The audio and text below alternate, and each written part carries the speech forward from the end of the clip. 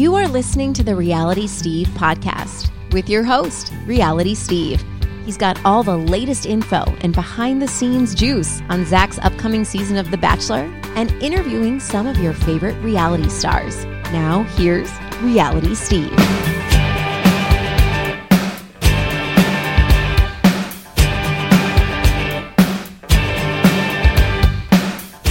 What's up, everybody? Welcome to podcast number 318. I'm your host, Reality Steve. Thank you all for tuning in. Good show for you today. We've got our resident Survivor expert, Stephen Fishbach from Tocantins and Survivor Second Chance. He is coming on to talk about the finale from last Wednesday, to where we break down everything that happened this season, the good moves, the bad news. Is he as surprised as myself and a lot of others on how that finale played out? Hint. Yes, he is. So we will get to that momentarily. So before we get started, I will say a couple things. Number one, feeling a little bit under the weather. Woke up this morning with a horribly scratchy red throat. And I don't know where it came from. I think it's just the change in weather out here. That's usually how it starts. At least for me, this is how I always get sick. It starts with a sore throat and then turns into a runny nose the next day. So my guess is today I'm going to be blowing my nose and going through 1 or 2 boxes of Kleenex. Been sucking on some Halls all day. It has gotten better. Throat doesn't feel as red right now as it did this morning, but I can feel it starting to move into the congestion area and move into my nose. So going to have to deal with that. And the other thing is your Reality Steve Daily Roundup is up on your podcast feed for the Reality Steve podcast feed, so check that out. Today we talk a little bit more about Chris Harrison and a couple things that we haven't talked about. If you didn't see it yesterday, Rachel Lindsay on her Higher Learning podcast with co-host Van Lathan went over the fact that he asked her, hey, have you been asked to be on Chris's podcast? And if so, and if you haven't, if he did ask you, would you do it? And Rachel's answers were simply no and no, which is the smart thing to do because this is 2 years old now. She doesn't need to be dragged back into this. She never did anything wrong. All she did was ask one question, and then he gave a 5-minute answer and completely went off the rails. She never did anything wrong, yet she took a brunt of the criticism and the hate from Toxic Bachelor Nation, and that was totally unfair. So she has no reason to ever get back involved with anything that Chris wants to do, because the other thing is, if they had been in touch over these last 2 years, it would make sense if Chris had privately apologized to her. But she said, look, he hasn't said anything to me privately other than, thanking me when I backed his GMA performance and just said, he made his apology, let's move on.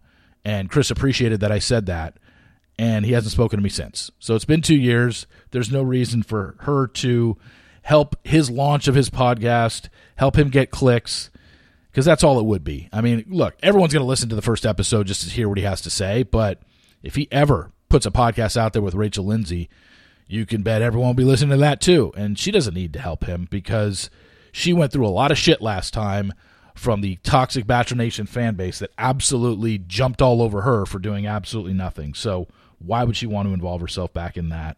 Not surprised that Chris didn't ask her, and not surprised that if he did, she would say no, because that's the right thing to do. Also, Chris, with this podcast, is starting a network. This isn't just, Chris Harrison's getting a podcast. According to the press release, it is a slate of shows. So my curiosity is now, are there current Bachelor podcasts out there that are going to move over and go under the Chris Harrison umbrella? Is he going to recruit other people who don't have podcasts and try and get them under his umbrella? And he's going to have some Bachelor-related programming, but leave it up to former contestants to do that stuff. You can bet your ass that Lauren Zima is going to have a podcast under this slate of shows that was part of the press release for sure. And, she had a podcast before, and I'm sure I don't think it'll be centered on The Bachelor. I'm sure it'll be just her talking celebrity news and kind of going over the stuff and maybe having interview guests of people that she has interviewed in the past on TV. I could see her doing, because that's right up her alley of what she would do, and I could see her doing that. But yeah, I mean, if he's opening up his own podcast network, for sure, she's going to have a show in it. And also have a hand in executive producer labor for all the other shows on the podcast network, is my guess. So that's on the Daily Roundup today, along with a couple other things. Talk a little bit about the challenge. I expose a morning radio show bit that I've done over the years.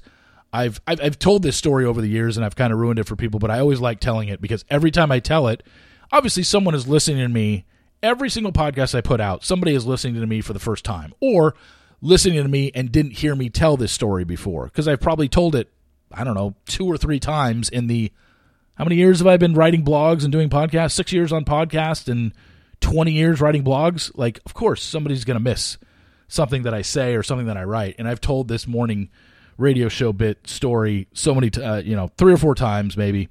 And it's every time I tell it, I get people that are like, "Oh, no way, I didn't know that." So I tell that on the Daily Roundup today if you want to check that out. But don't forget, this podcast is brought to you by Danette May and Mindful Health LLC, featuring Danette May's top superfood product from her Earth Echo Foods line. It is the Cacao Bliss.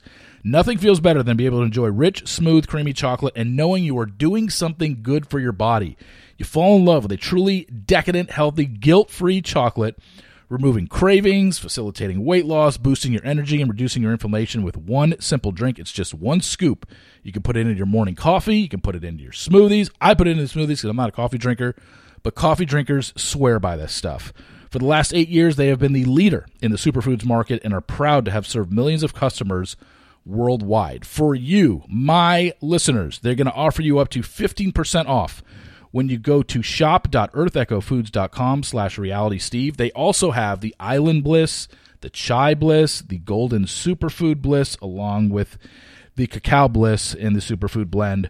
Up to 15% off for you listeners. If you don't remember that URL link, all you got to do is go to the episode description wherever you listen to podcasts, click on Earth Echo Foods, brings you right to the landing page, and then you type in a promo code RealitySteve during checkout, and that'll get you up to 15% off your order. All right, let's get going with podcast number 318. Okay, let's bring him in. You saw him on Survivor Token Jeans. You also saw him on Survivor Second Chance. He is our resident Survivor expert. We have him on usually at the end of every season to discuss what happened, and there's plenty to discuss this season. It is Stephen Fishbach. Stephen, how you doing? Hello. Yet another wild, controversial ending to a Survivor season. It seems like that's the norm now. It's almost like they're going for it. And yeah, here's what I want to start out with. I purposely did not read anything you wrote. I didn't listen to anything you said because I wanted to hear it for the first time on my podcast. So you'll be repeating stuff that you said clearly on your podcast. However, I've got some thoughts, and I want to start off this way because this is the way I did it, kind of going into on my daily podcast, going into last Wednesday night, what I thought, and then kind of my mind process. So I want you to put yourself back to last Wednesday night. Yeah. Before the show started, we had a final 5. Before the show started, who did you think was rank 1 to 5? Who you thought had the best chance to win and the worst chance to win? At that point, so I 90% thought Jesse was going to win, and that was based on the game he was playing. Yeah, that was based on the edit he was getting.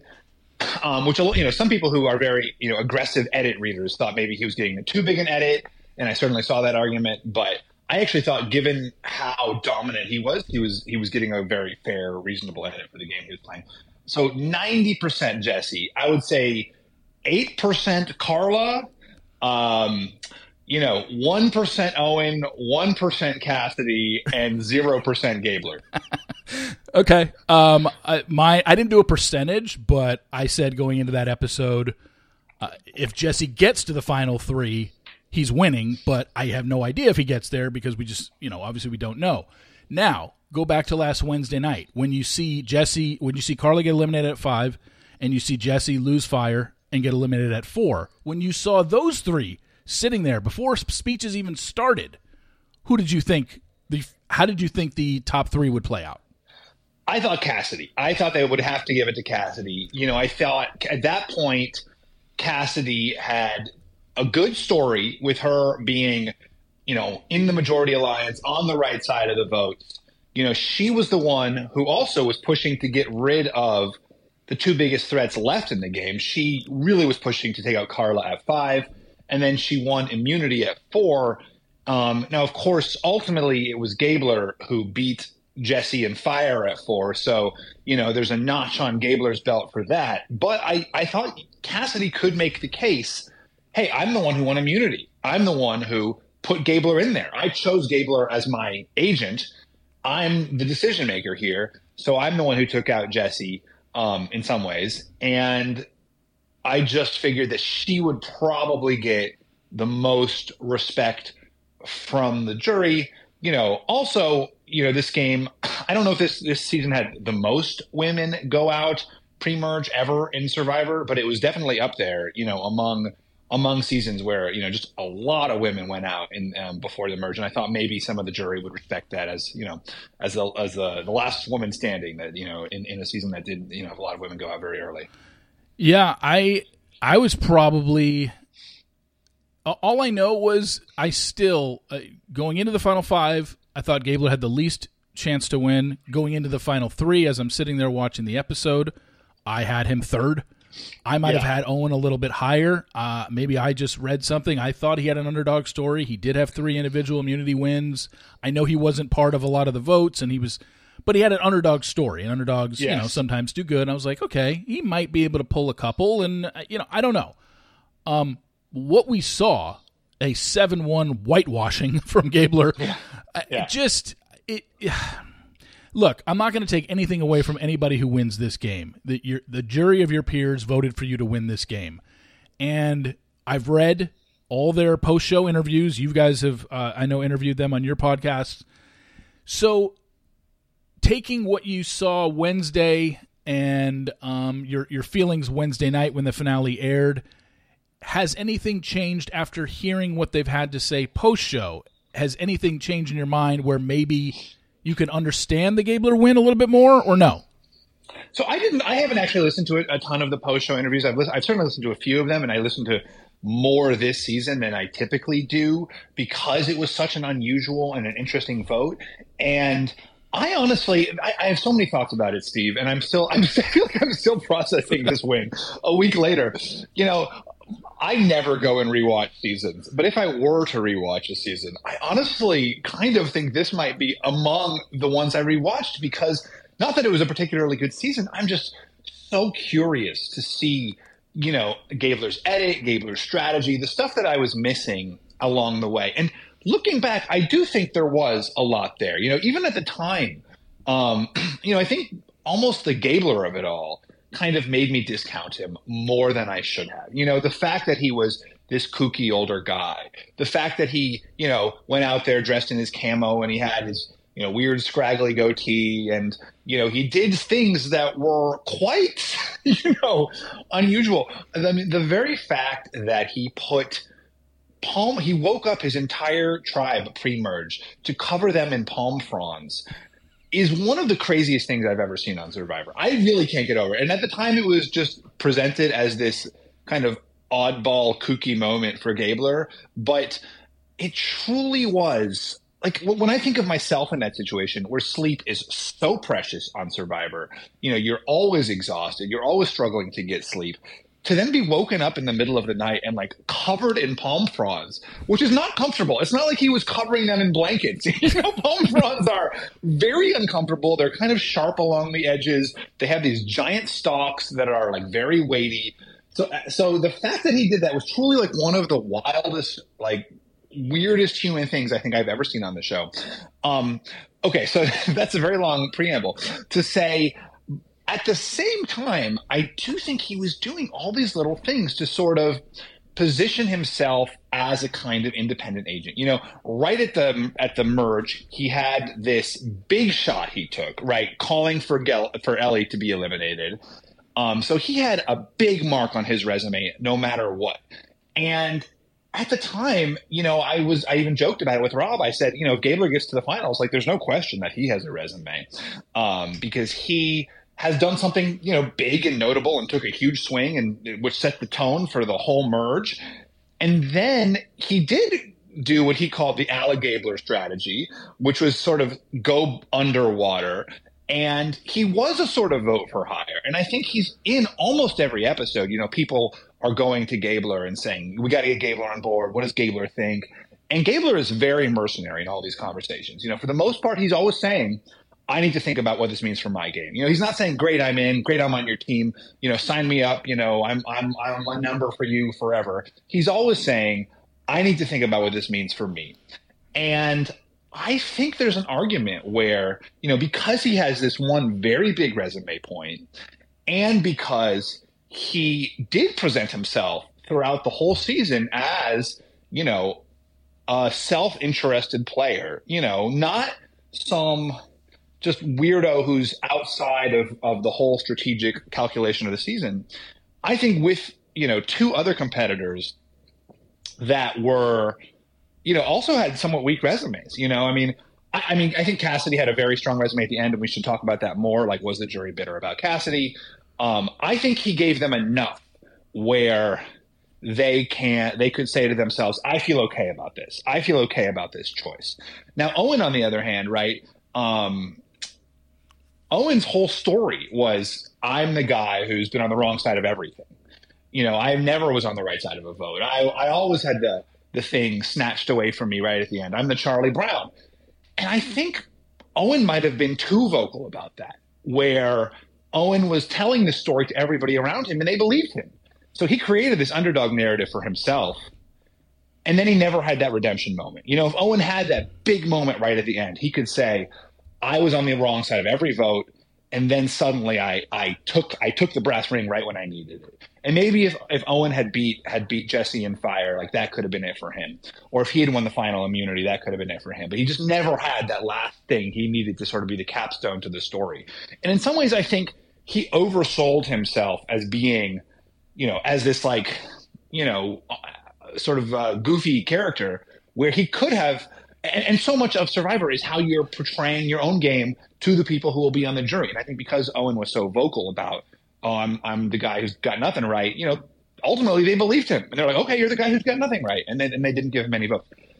The Cassidy question is trickier because you can really tell that there was some salt in Carla and Jesse's, perspective. Jesse saying, and was the jury bitter that Cassidy, who they maybe thought of as a number, who they maybe thought of as not relevant to the strategy, suddenly has this big end game, wins these crucial immunities, eliminates Carla, eliminates Jesse, and then is sitting there at the end when they all felt they deserved to be.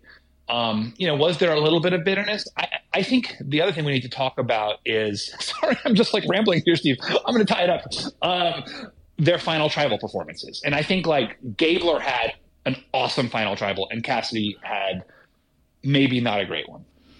Well, here's what I thought right after it happened and I saw the vote and I saw it play out and I'm like, do you think that there was a part of the jury that said, hey, wouldn't it be cool if we voted the second oldest guy to win because it's not like Cassidy and Owen have this boffo resume where we have to vote for them. It's almost like, hey, they're all kind of even. Let's vote for the old guy. Like, there's a part of me that felt like, hey, let's just give it to him. He's a good player. He's a nice guy. We all got along. We all seem to like him. Not that Cassidy and Owen weren't liked, but almost like, hey, let's just kind of do something that's only been seen twice in 43 seasons.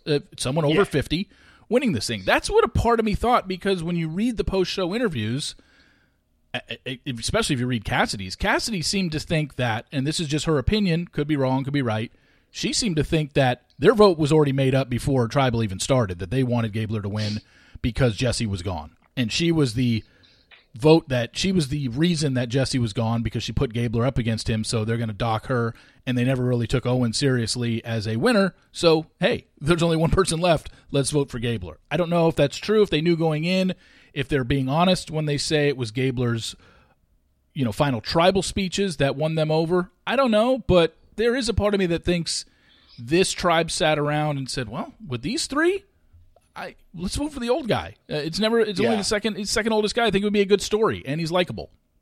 Simple as that. I think you're absolutely right about that. I think there's a lot of that that's at play. And in general, I think the jury makes up its mind. I mean, before final tribal. I mean, I think it's possible to sway a few votes. Maybe in a handful of instances throughout the years, you can say, okay, like the vote truly was determined at final tribal.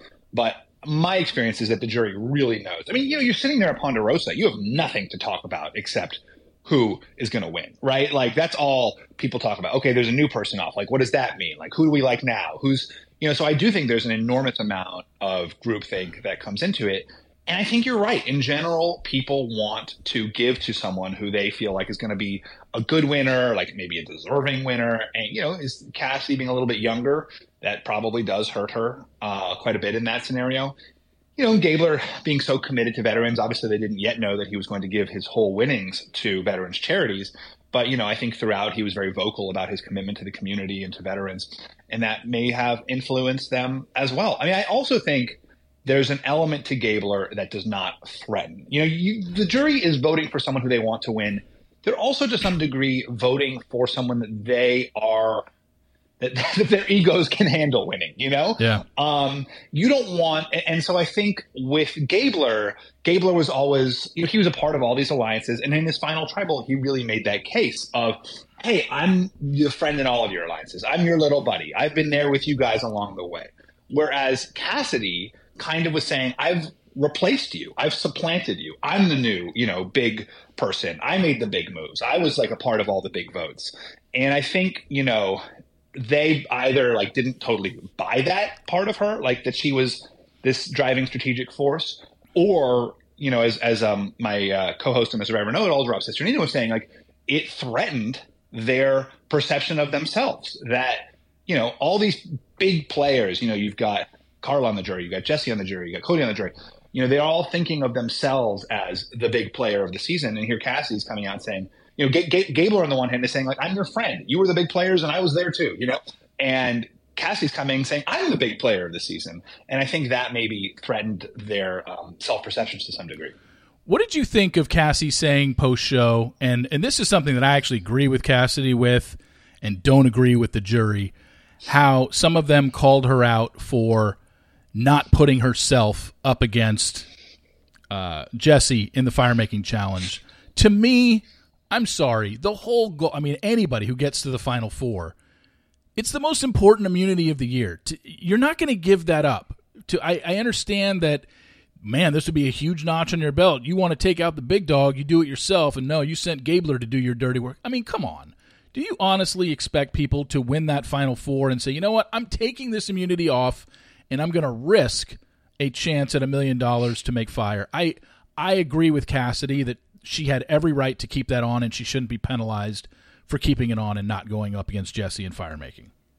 No, that's so silly. I truly think that is so silly. Yeah. The idea that the person who wins the final immunity would have to give that up, I mean, it's ridiculous. And, I mean, someone online, I think Omer from last season was commenting online, we ridiculed Eric Reichenbach, in Micronesia for giving up his final immunity to like win the favor of the jury, and save an ally. And now we're saying Cassidy should have done that. It's so absurd. And it just shows where, the kind of logic of the game has gone, where, this kooky kind of thing that's been added, only in the last couple seasons. And, now I guess is an enduring part of the game, is now seen as obligatory. And it's interesting, it's funny because if Chris Underwood had not done that in Survivor 38, given up his immunity to win fire, nobody would be talking about that. But in some ways, the very fact that he did that puts all this pressure on people downstream to do the same thing. Now, the counter argument to what Cassidy said is that, hey, we're not saying anybody needs to give up their immunity. We're not saying Jesse would have given up his immunity. We're not saying even maybe Carla should have given up her immunity if she had won it at the Final Four. But because Cassidy had a somewhat thinner resume, she needed to do something splashy in front of the jury to make her case. And that would have been a splashy thing. Now, I don't subscribe to that. I think, Cassidy won immunity. I think Cassidy could even in some ways argue, hey, I'm the person who put Gabler in. Like, I put Gabler in because I thought he had the best chance. I am I was the decision maker. I was the one pulling the strings, but yeah, overall, it's just ridiculous that the idea that people should be, giving up immunity when they win it in order to take a huge risk. Especially the biggest immunity of the season, the last one, the one you're all gunning for. I don't think the jury should be penalizing people. That was an excuse. People are going to make the decision they want, and then they're going to justify it after the fact. And I think maybe partially that was an excuse for people. Like, if Cassidy had done that, then we would have voted for her, but she didn't do it, so we feel good about not voting for her. I doubt they would have voted for Cassidy anyway. Maybe it would have swayed a few people's minds, but my guess is, then it would have been something else that she didn't do that she should have done. I think this season kind of showed how times have changed a little bit with this show, because while I am in agreement that the move that Jesse pulled to get Cody off the show was probably one of the top 3 moves in the history of the show. However, he, backstabbed one of his friends for his own personal gain, his closest friend in the game. Back in the day, right. I don't remember, you'll remember the specifics of this, but I remember, I think in All-Stars, didn't Rob basically tell everybody, hey, save Amber, and then he basically went after them, and he was punished for it, essentially, by turning on some of his friends, like Lex or something like that. I just remember back in the day, if you turned on somebody that you had become friends with on the island, you were not looked at very positively. However, Jesse does this. It's one of the best moves ever, and reading some of these post-show interviews, Jesse is in that final 3 against any 2 of the remaining 4. It seems like he wins probably unanimously. So right. It's kind of weird how things have changed, because that is while it's a great move, he literally backstabbed his closest friend in the game to advance himself. And it was more about the game than a personal relationship with him. In the past, it seemed to be looked at, they were frowned upon, and now it seemed like he would have been praised for it. Yeah, I think you're right. And I think that the game has become, so strategic to the point of losing some of those core interpersonal values and human values. And one reason for that could be because of how much shorter the game is now. I think that was sort of an unintended consequence of shortening the game by a third, is that now the bonds are not as deep. The game is moving fast. That's for 2 reasons. First of all, the very simple reason that there's less time. You have less time together, so by the end, you've just spent less time together. Yeah. The other thing is the time that's been cut is the downtime. So it's all, every day there's an immunity challenge, and there's tribal council, and there's a reward happening. And the downtime is when those human bonds really forge the deepest, right? It's like when you have nothing to do and you are just suffering together. And that's when it becomes a really human personal game. And I think cutting that and making it a 26-day season has made it has really and the fact that they're merging on, what are they merging on, day 12 or something, and instead of a week later. That's a lot of difference of time in Survivor, right? To merge on day 12 versus day 19. You have much deeper bonds, with that extra time going into the merge, where now suddenly you are a part of a group that's really been together for a while. You feel yourself part of a cohesive whole. You are a unit, and suddenly, betraying those people becomes a much harder thing. And now the kind of game has just become this sort of whack-a-mole of take out whoever the biggest threat is, right? Whoever's the biggest threat, we're going to vote them out right now. Okay, now it's someone else. Okay, I'm going to vote that person out. Carla turned on James, who was her closest ally, basically, with sort of a snap of a fingers. She probably could have saved James, and she decided to take him out because he was the biggest threat at that moment. That probably really hurt Carla's game. There's an argument to be made that taking out Cody early actually hurt Jesse. I don't personally subscribe to that. I think, it's easy to second guess. Oh, you voted out Cody at 6, and now then you got cut at 4. What if you had Cody with you? I think it was still the right move for Jesse because, it was the last chance he had basically to vote out Cody. But it becomes a much less human game because the bonds are less deep. And there's this overall strategy of let's just vote out the biggest threat. And I think that becomes a little bit boring. What's interesting about Survivor, and I think that's why we have some of these winners recently who are where did that person come from? They're the 7th biggest threat of the season. And they just happen to be, the one left at the end, and I think that's like what makes Survivor such compelling television, I think, is when you have these really deep personal bonds and they're in direct conflict with this really intense strategic game. And I think the fact that those personal bonds have become mitigated or maybe even rendered irrelevant makes it all a lot less moving to watch. Well, I think that brings up my next point in regards to editing and the show aspect versus the personal aspect of it, because we have in recent seasons, Erica, now Gabler, gotten people who have ended up winning that you were like, whoa, they weren't even on my radar. Where did this come from? Yeah. And clearly it came from what was being shown to us on television, which is created by the editing team. Clearly the editing team, when this was filmed in April and May of 2022, they knew who won, so they have 4 months to craft an editing story to show us in the episodes, and at no point, I don't think 99% of the viewing audience ever thought, oh, this is being edited toward a Gabler win. And when he wins, it's just like, wait a second, why? And it's only because of what they chose to show us. Like you said, you could make a case that, Cassidy had a case, and clearly it seemed like Jesse was getting the winner's edit, but do you like the fact that editing is choosing to play this game now of, we know there is a certain faction of fans out there that watch for the edit, so we'll just heavily edit this person to look like they're going to win so we can have a surprise? Do you like the way the show is edited now? Yeah, it's interesting. Like, it's a really great observation, Steve. And I heard someone describe it as the show is edited to sort of capture the feeling of what it's like to be out there, like where, in the early days of the season, Gabler's kind of this like kooky weirdo and he's doing all these annoying things around camp. And then, at the midpoint, suddenly he's like omnipresent. And then he's sort of off to the sidelines. Or Erica, was a kind of a big threat at the start of her season on her original tribe, and then sort of disappears for a while, and nobody's like really focused on Erica. And then right at the end, she suddenly becomes this like bigger player again. And I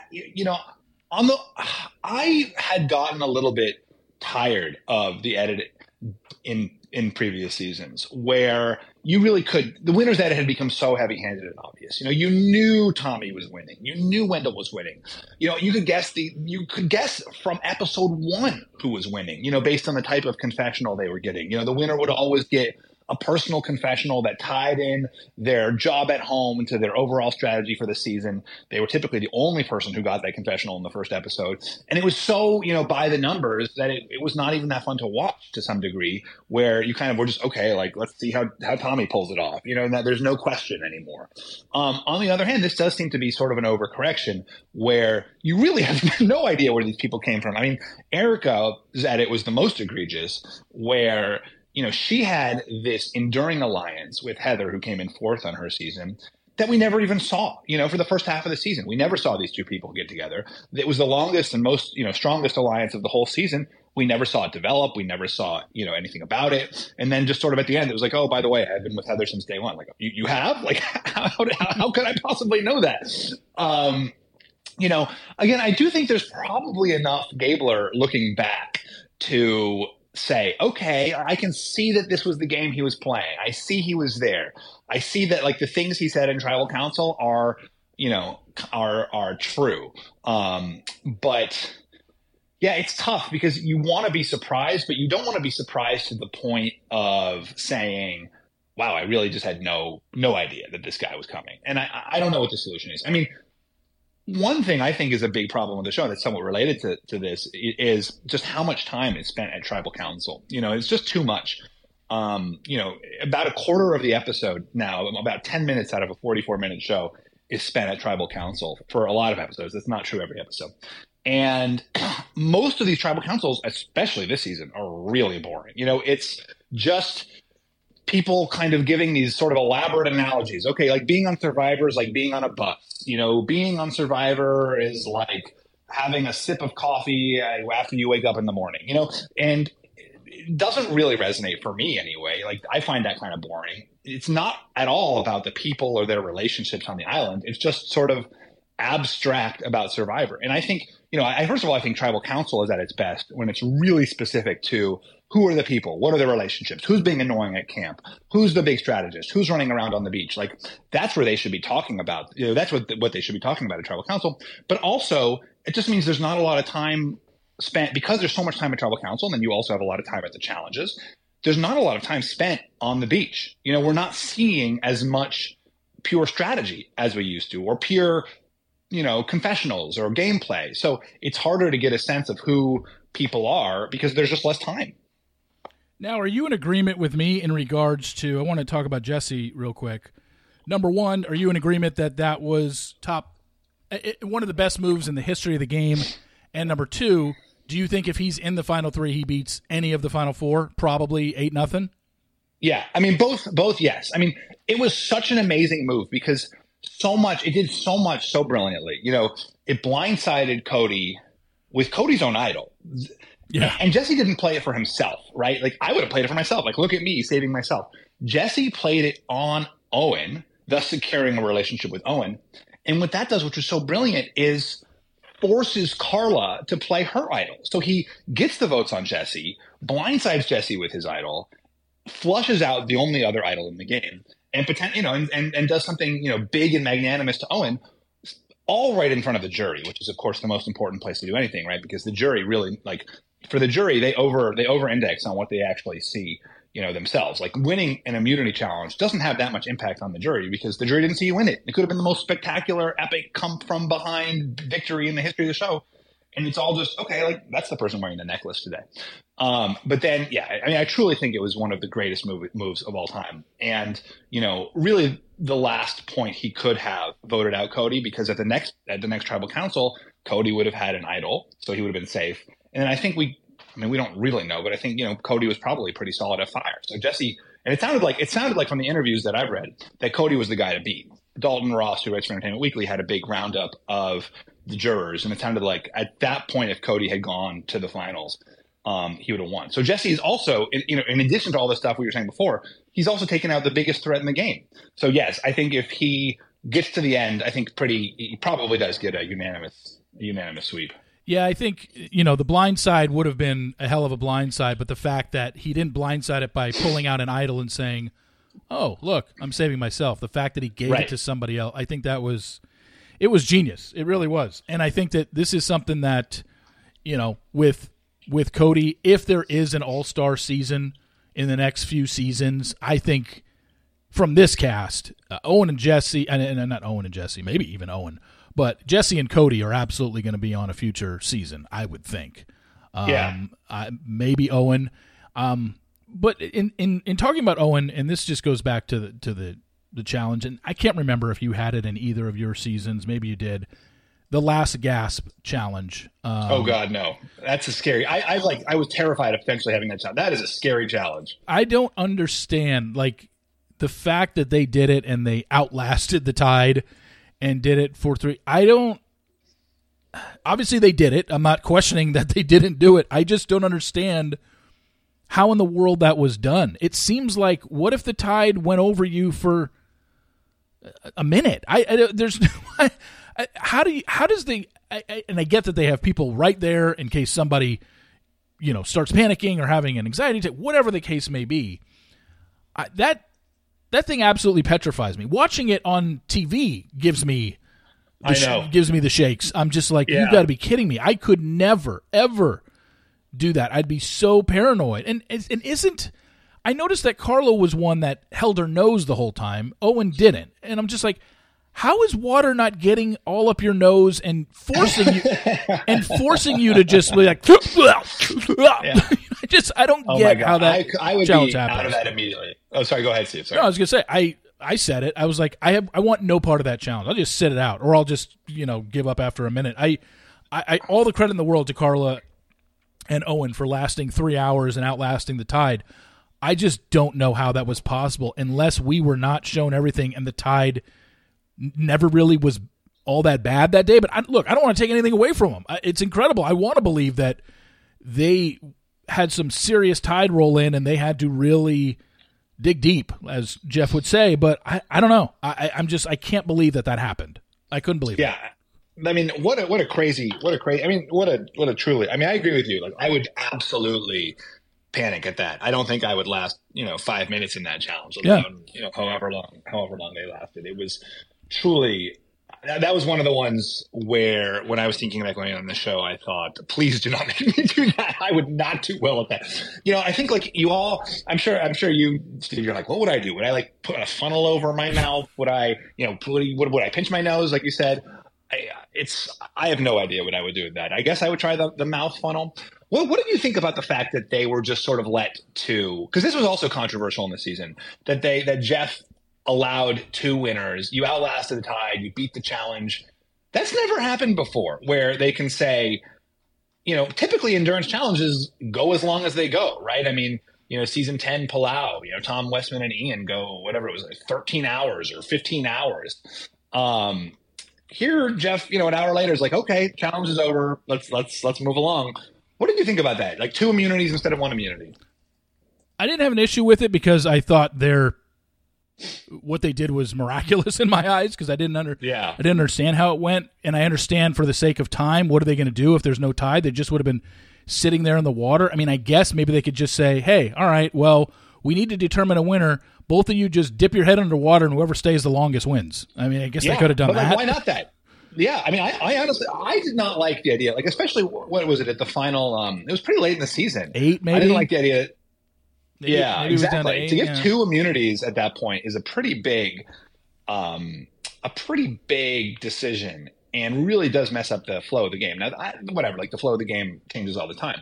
But I kind of thought that they should have had some sort of tiebreaker, whether it's dip your head or whatever, or they just let it go until someone drops, until the tide comes in again, the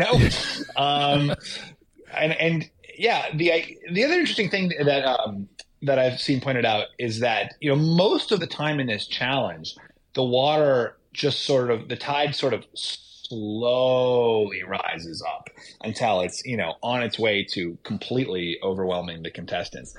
This was different, where the tide was much choppier. There would be like a swell out of nowhere, and then it would go away, and then there'd be another crazy swell.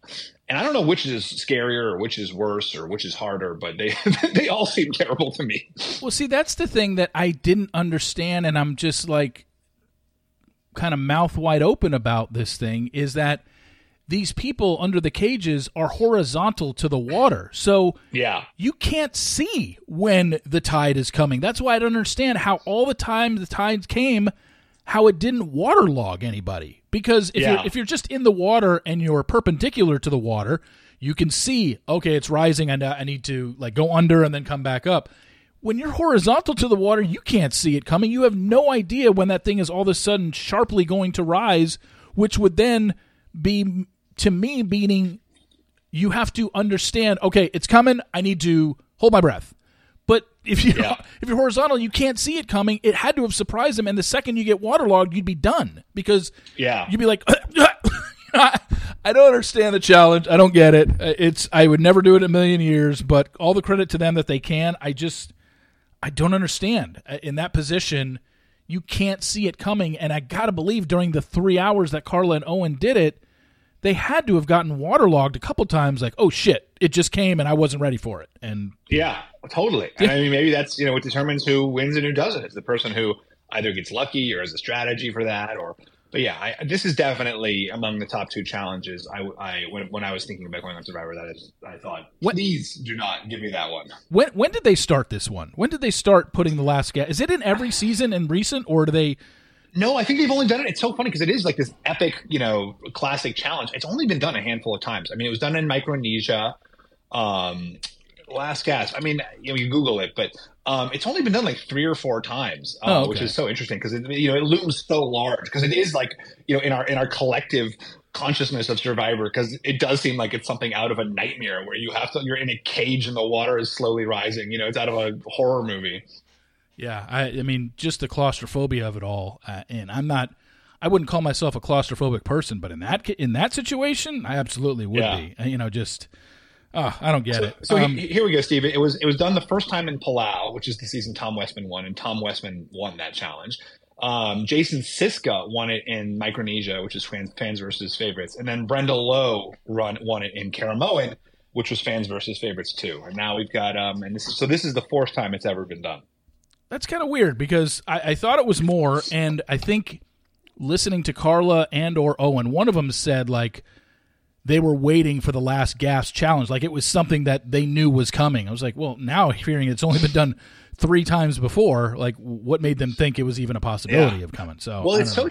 Well, what's cool about, I mean, a lot of the players now have been long-standing fans, and Owen.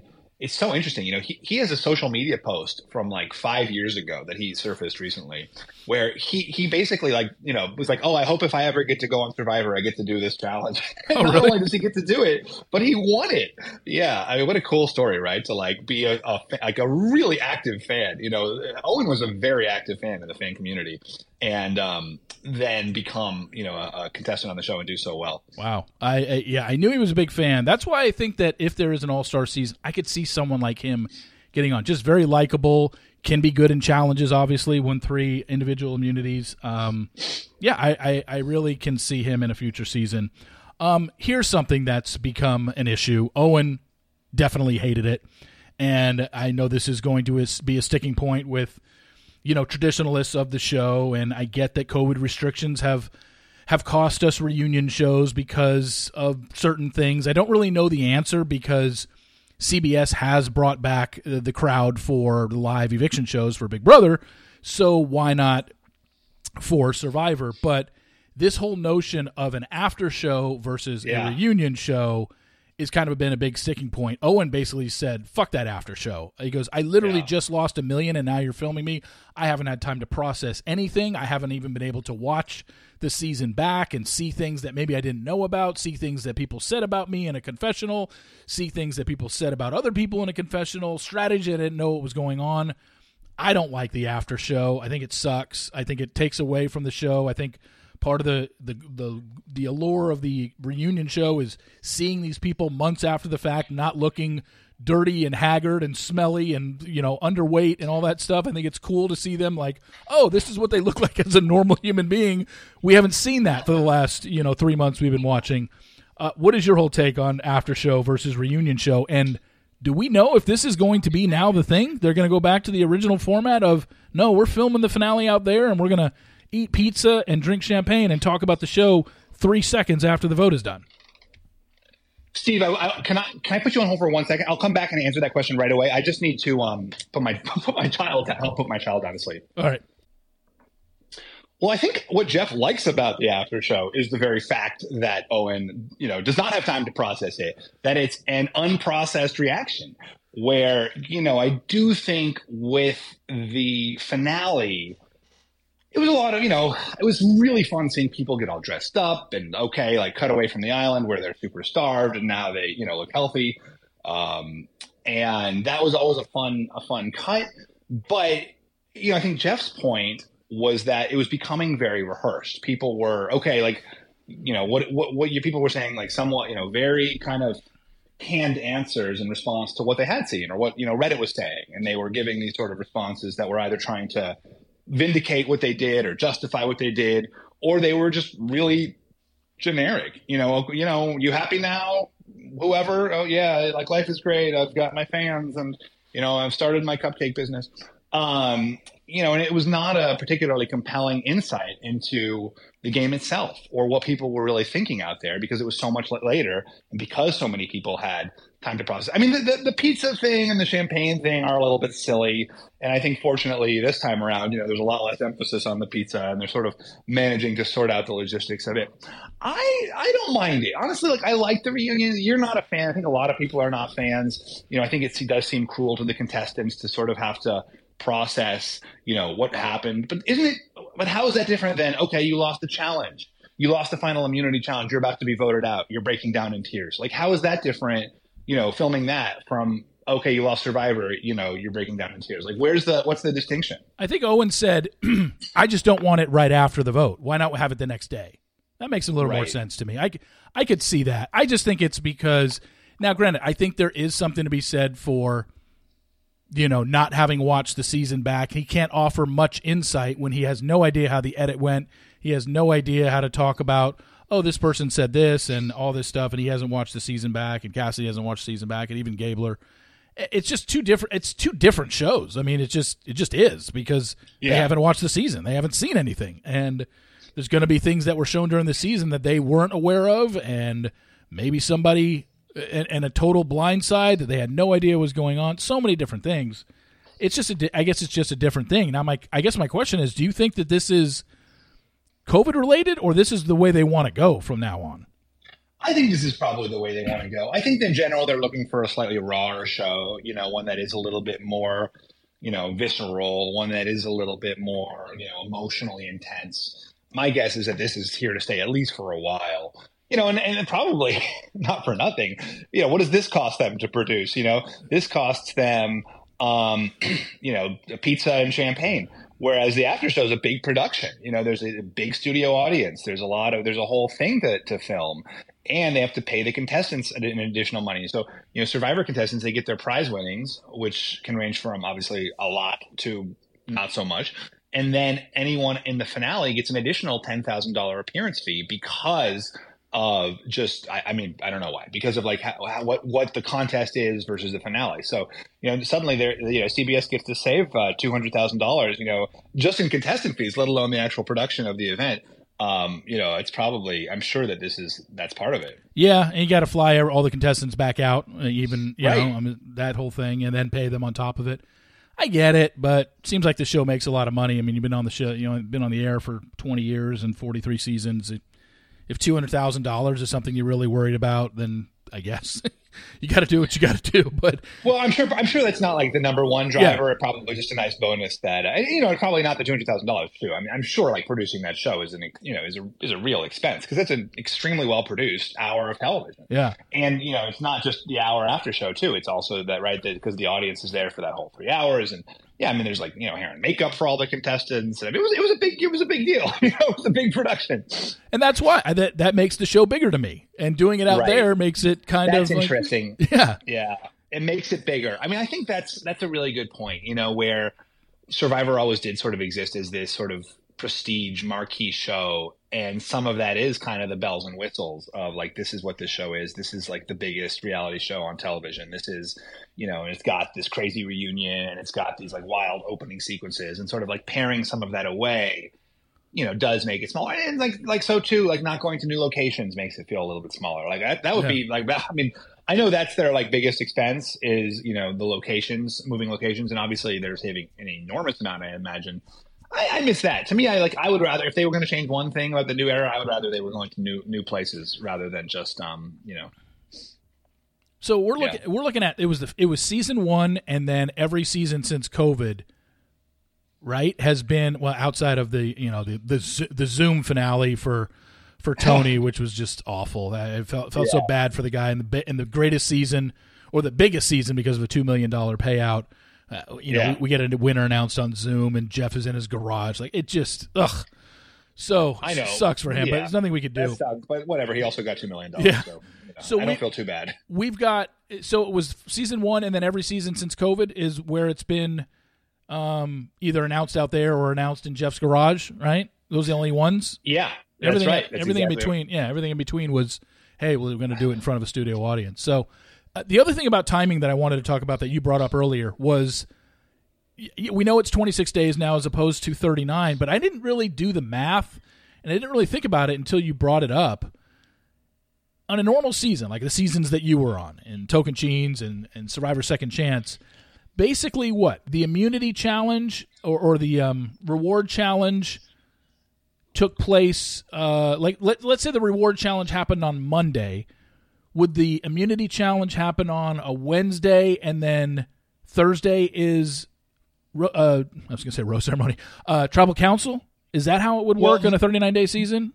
The classic cycle, it changes based on how many players there are, right? So with 16 players versus 20 players is a little bit more. So I was on a 16-player season with Tocantins and a 20-player season with Cambodia. And 20 players obviously moves a little bit faster because you got 4 more tribal councils that have to happen. But the classic model with 16 players over 39 days is day 1, let's say Monday, is a reward challenge. Day 2 is nothing. You got nothing going on. Yeah. And you got nothing but time. And that's a lot of time. One day does not sound like a lot of time, but when you have literally nothing and you are, sleep deprived and food deprived, it is very boring. And truly, well, that was always one of the hardest parts of Survivor was the boredom. Like the hardest parts, I would say, like, were number one, obviously not having food. And then number two was the boredom. And the rest of it comes after.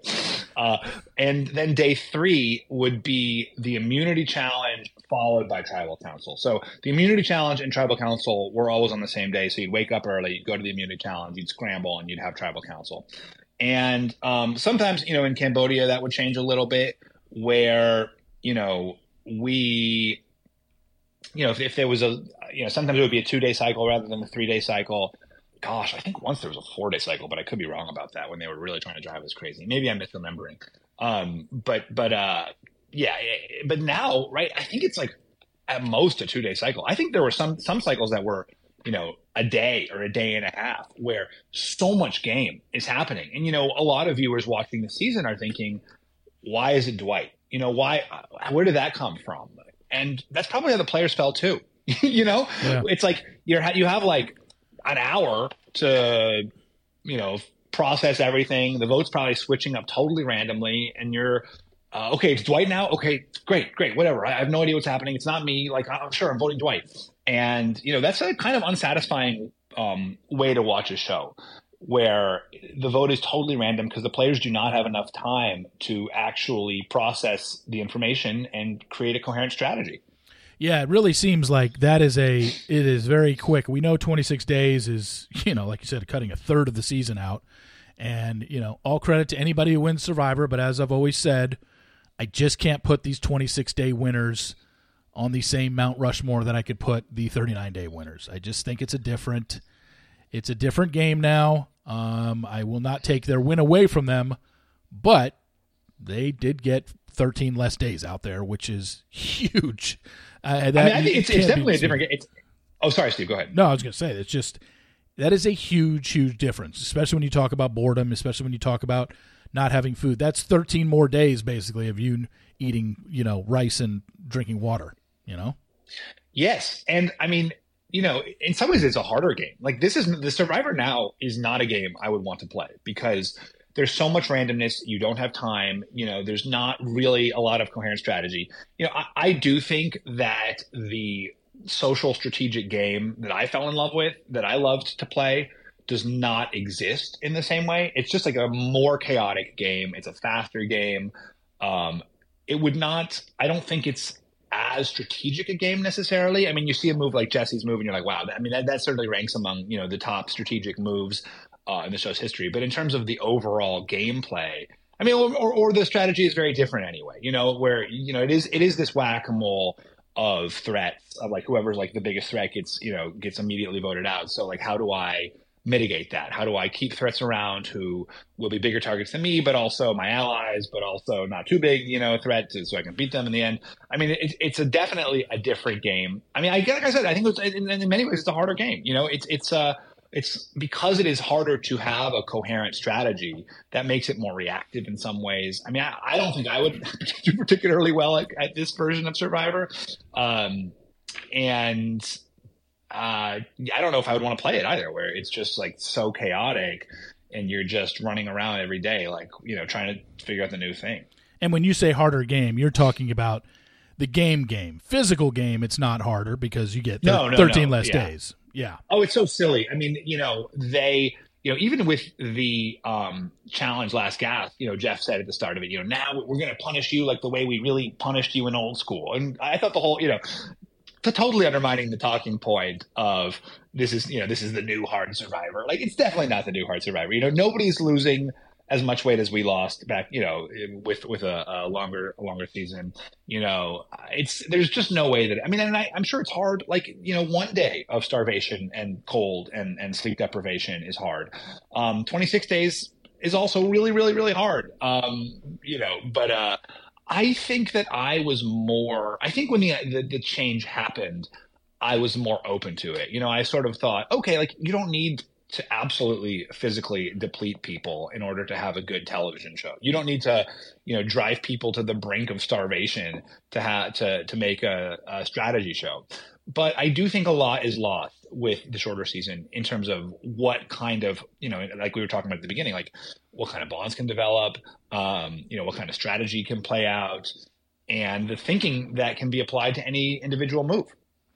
Yeah, I mean, it's the new game. We got to get used to it. This is the way it's going to be. We can, complain or gripe all we want, but this is what we have to get used to. It's still a very enjoyable show. It's still very fun to watch people maneuver and vote out people that ultimately decide your fate, and that's why I like the show so much. And, Stephen, thanks again for coming on. I love having you on to get your perspective at the end of every season. I'm sure we'll have you on again in May to talk about season 44, which starts starts March 1st, right? Yeah, that's the date. So, yeah, we'll have you on then, and good luck with everything. Happy holidays to you and everybody, and you and your family. I know you're having some fun with your 2-year-old, and enjoy the terrible twos, and obviously we'll be in touch. Well, thanks so much, Steve, and thank you once again for having me on. Like I said, it's like one of my favorite aspects of my life is getting to be your Survivor guy. And hey, my original season, Tocantins, is coming to Netflix in January. So for all those who want to watch that will be an option. Yeah, I'm excited. I did not know that. Oh, that's great. I might have to rewatch that one because I have not seen it since it aired. So anyway, thanks a lot, Stephen. Appreciate it. Good luck, and we'll talk to you soon. Thanks, Steve. It was a pleasure. You got it. Thank you so much to Stephen for coming on. Really appreciate him. He's just a great guest to have on at the end of every season to just kind of go over everything. There are a lot of good points he brought up. Totally lost on me about 39 days versus 26. Obviously, I knew it's 26 days now, but how quickly that speeds everything up. And that's just a great point about how personal relationships, when you take 2 weeks that you're supposed to be out there off of that, like everyone who spent 39 days playing the game for the first, 40 seasons or so, you take 2 weeks off of that, less time to develop friendships, less time to develop deeper bonds with somebody. Maybe it's a little bit easier to blindside somebody like Jesse did to Cody because there just wasn't as an investment in there. So, great points all in all. A good season, not a great one, but not a terrible one. It had one of the best gameplays we ever saw with that Jesse blindside of Cody. So it's got to be up there in the top half, I think, of seasons that this show has ever had. So thanks again to Stephen for coming on. Thank you all for listening. I really appreciate it. Please rate, subscribe, and review in Apple Podcasts. Always appreciated. Happy holidays to all of you who are out there. And whatever you celebrate, I hope you're spending it with family and friends and having a great time. And hopefully I get over this sickness and it's not too bad for the holidays, and I can brave the cold at 11 a.m. Central Time on Sunday to see the unveiling of the Dirk Nowitzki statue in front of the AAC before they take on the Lakers that day. If I'm not totally recovered, I don't know if I want to stand out there for an hour or two, so we'll see. But to you and yours, have a happy holidays. I really appreciate you being fans of this podcast. This is the second to last Thursday podcast of the 2022 calendar year. How crazy is that? We have been on this thing for now 6 years. First week of December 2016 was the first podcast I did. And gosh, I'm almost at 6 months on the daily roundup. Like, that's crazy to me. I started that July 11th. So second week in January, that'll be 6 months. I've done a podcast every day, Monday through Friday, since July 11th. Crazy. Anyway, thank you all for listening. Happy holidays to you and yours. The Reality Steve Daily Roundup is in your podcast feed if you want to go check that out. But for Stephen Fishbach, I'm Reality Steve. Thank you for tuning in, and I will talk to you tomorrow.